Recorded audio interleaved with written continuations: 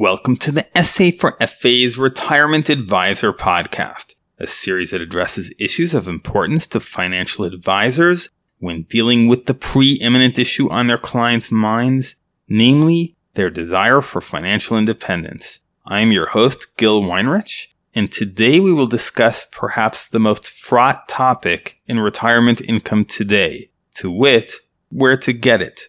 Retirees' quest for yield was a big theme of the financial crisis of 2008 and 2009, when the Federal Reserve cut interest rates to near zero levels in order to stimulate risk-taking among investors.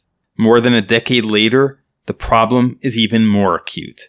A decade ago, retirees complained that the yield on 10-year Treasury bonds had fallen to 3.22%. It had averaged 4.45% in the 2000s, 6.67% in the 1990s, and 10.6% in the 1980s, according to Dow Jones market data.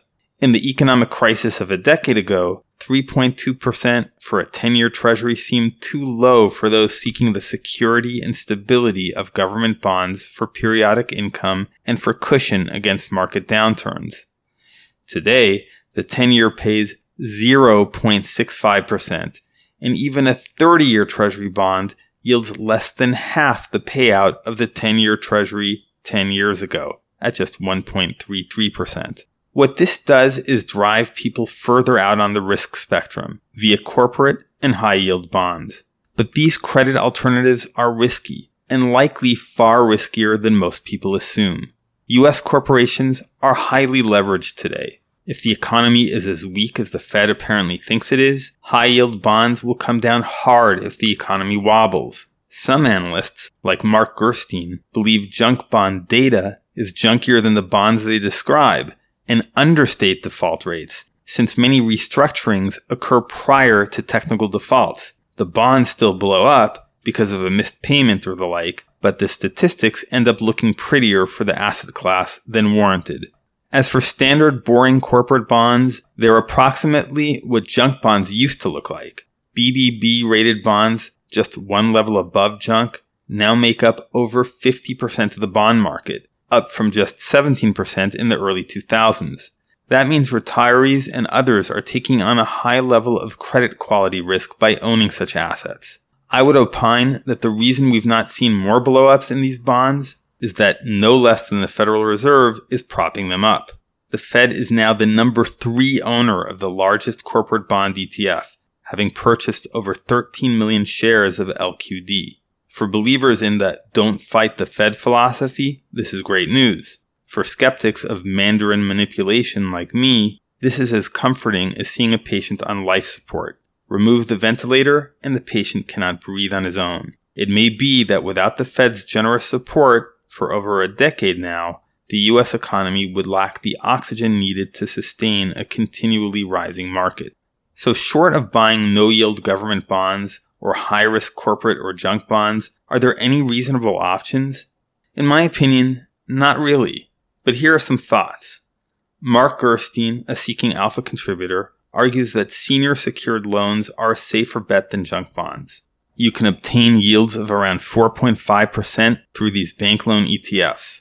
Gerstein explains convincingly why their low durations and average maturities make them better bets than junk bonds, though even he dubs them sensibly aggressive, and overall I'm not convinced they're worth the risk. Another common approach, possibly the one the Fed has been trying to achieve through its low rates policy, is for people to invest more in the economy through stocks.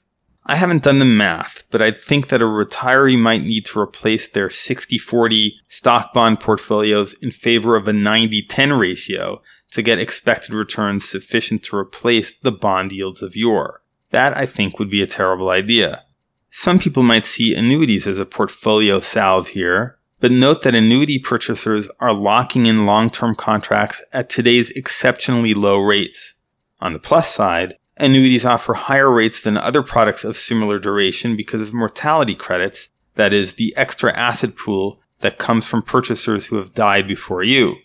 For advisors taking this route, I'd caution that there can be no skimping on the safety rating of the contract issuer. My fear is that insurance companies, paragons of caution that they were, may finally be throwing in the towel on risk. I can't be sure of this. Major insurance companies have generally managed their assets extremely prudently as long as I've been following this topic. So I was alarmed to see a new State Street survey of insurance companies out this week showing 33% plan to increase allocations to private credit and 28% to private equity.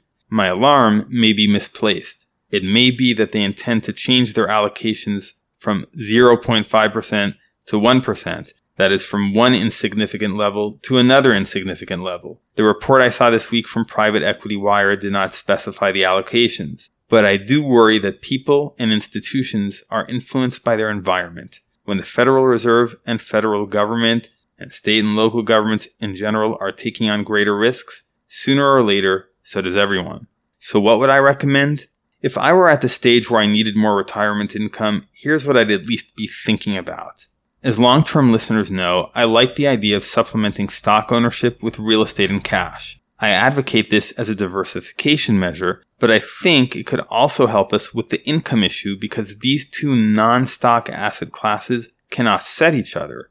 The income on a solid rental property can be relatively high, but bears the problem of being an illiquid asset. You can't always unload your property quickly, but a high cash allocation can offset real estate illiquidity. The idea would be to find a property with decent yield characteristics in a jurisdiction that is fiscally well managed to avoid the risk that a heavily indebted government will use property owners as piggy banks for their unkept pension promises. The responsibilities of being a landlord may be more than what some retirees want. That's a personal decision. But I think accepting the low level of yield available for the amount of risk you can afford to take is a better choice than accepting a level of risk that can ruin your retirement. Thanks for listening. If you found this podcast of value, I would be much obliged if you would pass it on to other advisors. This is Gil Weinrich for Seeking Alpha.